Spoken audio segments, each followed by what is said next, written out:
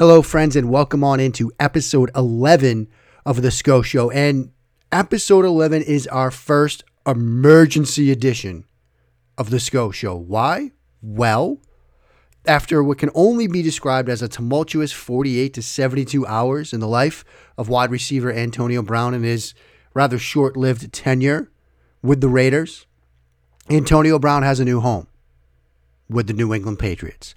My name is Mark Schofield, here for this emergency installment of The SCO Show, proudly a part of the Pat's Pulpit Podcast Network and brought to you by the fine folks at SB Nation. And I'm going to dispense with the usual cavalcade of reminders. I'm just going to roll right into it. Antonio Brown seemingly getting himself released by the Raiders after a rather frantic sort of ending to his time with that organization, now has a new home with the New England Patriots, a one-year deal, $15 million with $9 million guaranteed. Those are the numbers that I'm seeing right now as I'm clicking through my phone at a rather frantic pace like the rest of you are. And this is a bit of a stunner, given everything that Antonio Brown has sort of gone through over the past, like I said, 72 hours. But to see him sign a deal with the New England Patriots, as we know, buttoned-up organization, is a bit of a stunner. Yes, Ian Rappaport at Rapsheet on Twitter, Antonio Brown agrees to a one-year deal worth up to $15 million with the Patriots, a $9 million signing bonus. Not guaranteed, that's a signing bonus. Basically the same thing. Let's take a step back and look at this in the near term, long term, on the field, and off the field. Near term, apparently, since he did not get this deal done prior to 4 o'clock, he is not active. He cannot play against the Steelers, although you can imagine what that scene would have been like on opening night with Antonio Brown now suited up against the Pittsburgh Steelers, a team he played for. But he won't be eligible to play for that game unless something got done quicker than we think. But everything we're seeing right now says he won't play tomorrow night. What does Antonio Brown mean for this team on the field? He is an all-world type talent at the wide receiver position with the diversity and the varied skill set where he can be used on the inside and he can be used on the outside. Sort of similar to how the Patriots use Julian Edelman, but with more explosiveness along the boundary. He's much more of a pure vertical type threat than a Julian Edelman, obviously. So you can put him on the outside.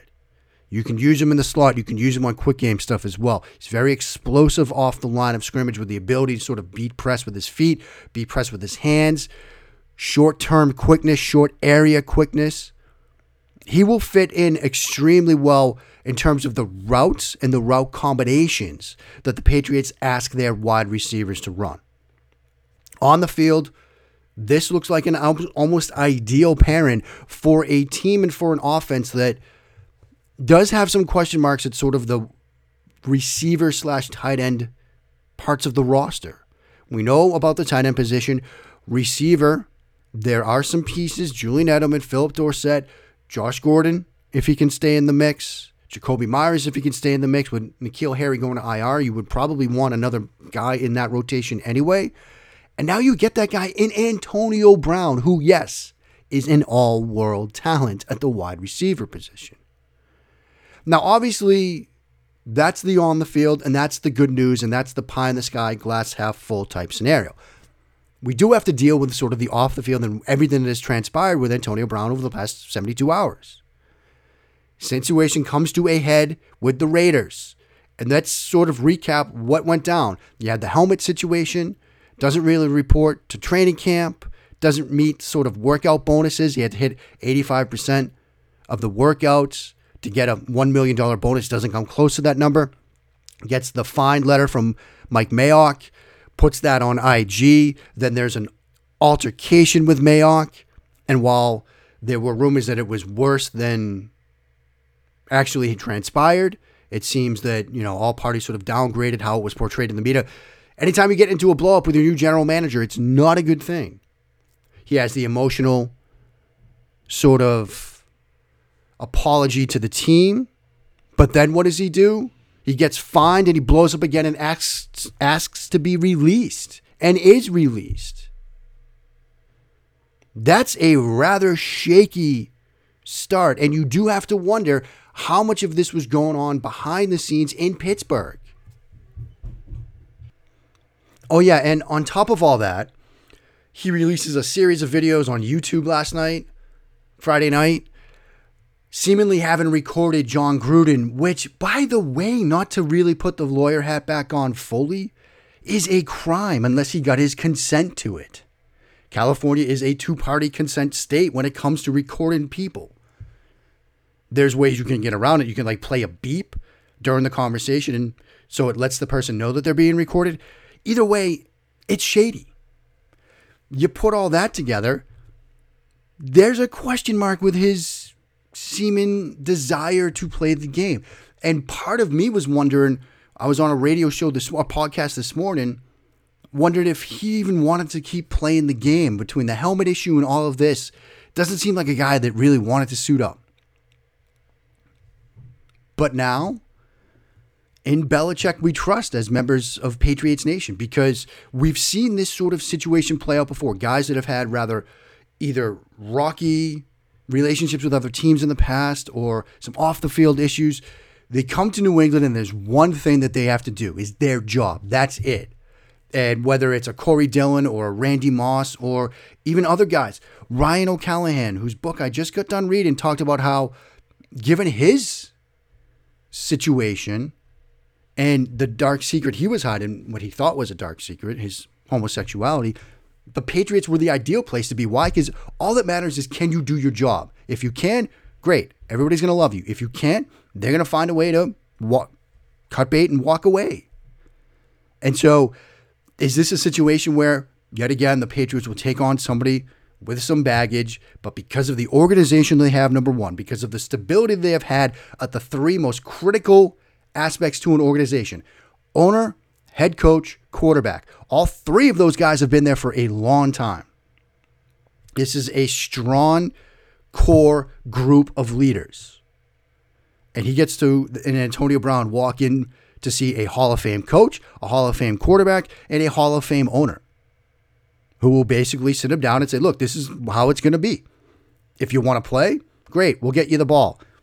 If you don't really want to play, or if you're going to be a problem, you know how this organization works, and you will be unemployed before you know it. The Patriots don't waste time. They don't play games. If it's not panning out, it's not panning out.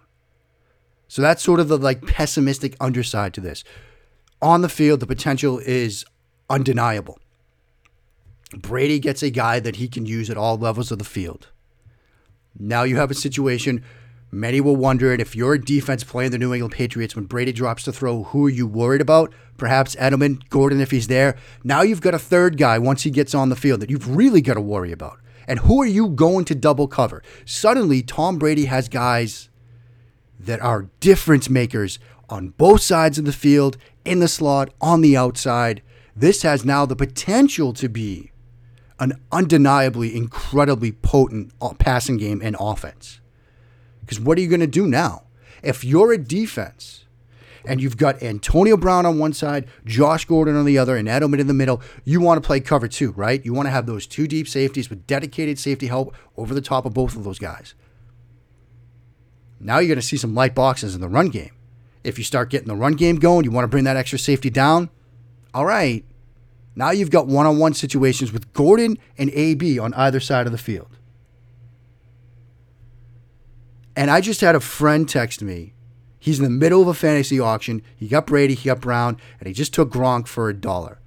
I'm not saying. I'm just saying.